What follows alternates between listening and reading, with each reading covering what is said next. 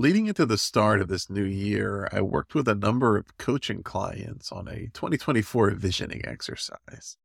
The primary purpose of the exercise is to take the typical setting of New Year's resolutions, which are little more than intentions or things we want to do, levels deeper and turn them into a series of commitments, clear, actionable steps that no outside person or circumstance can prevent.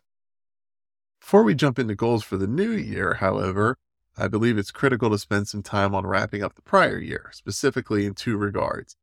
One, recognizing and celebrating the year's big wins, and two, quarantining negative experiences to avoid carrying them with us. When we fail to explicitly resolve negative experiences, they continue to burden us, sometimes acutely, sometimes beneath the surface, but in any case, they cause us trouble well beyond the point when they can positively serve us. Resolution comes in two forms, basically. Fix it or forget it. Have a damaged relationship with someone, mend it or move on.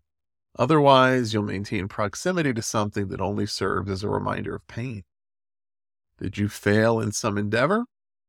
Make a plan to try again or make a choice to let it be. Consider this. Let's say you have a DVD player set up with your TV, but it's broken.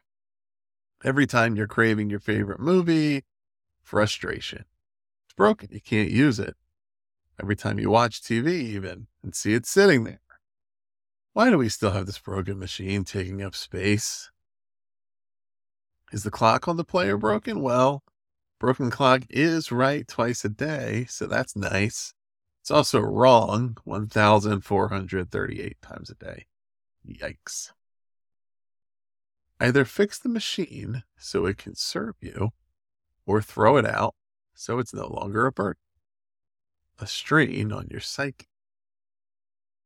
What unresolved issues can you fix or forget today, and what will it do to improve your mental state?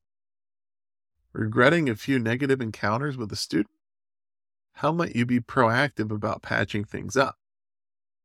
Upset by some less than helpful feedback you received?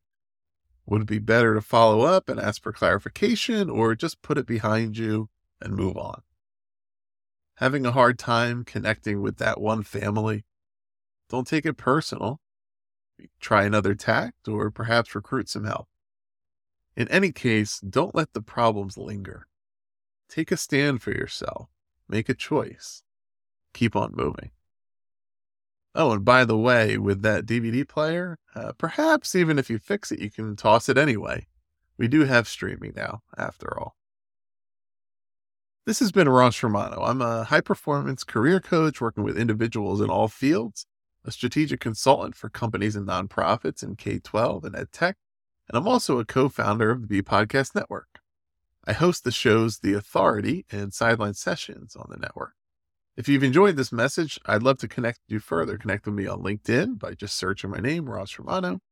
Or if you'd like to hear interviews with authors from education, leadership, business, and beyond, subscribe to The Authority Podcast at authoritypodcast.net. That's where we have, if you're a school leader or an educator or a parent, so many great experts there to help you. If you're a coach or a parent of a student athlete, you can tune in for my conversations with coaches from professional, college, Olympic sports, and more, which will support you in helping the student athletes in your life. That is Sideline Sessions. So you can search for the show Sideline Sessions anywhere you get your podcast or go to sidelinesessions.transistor.fm to find it there.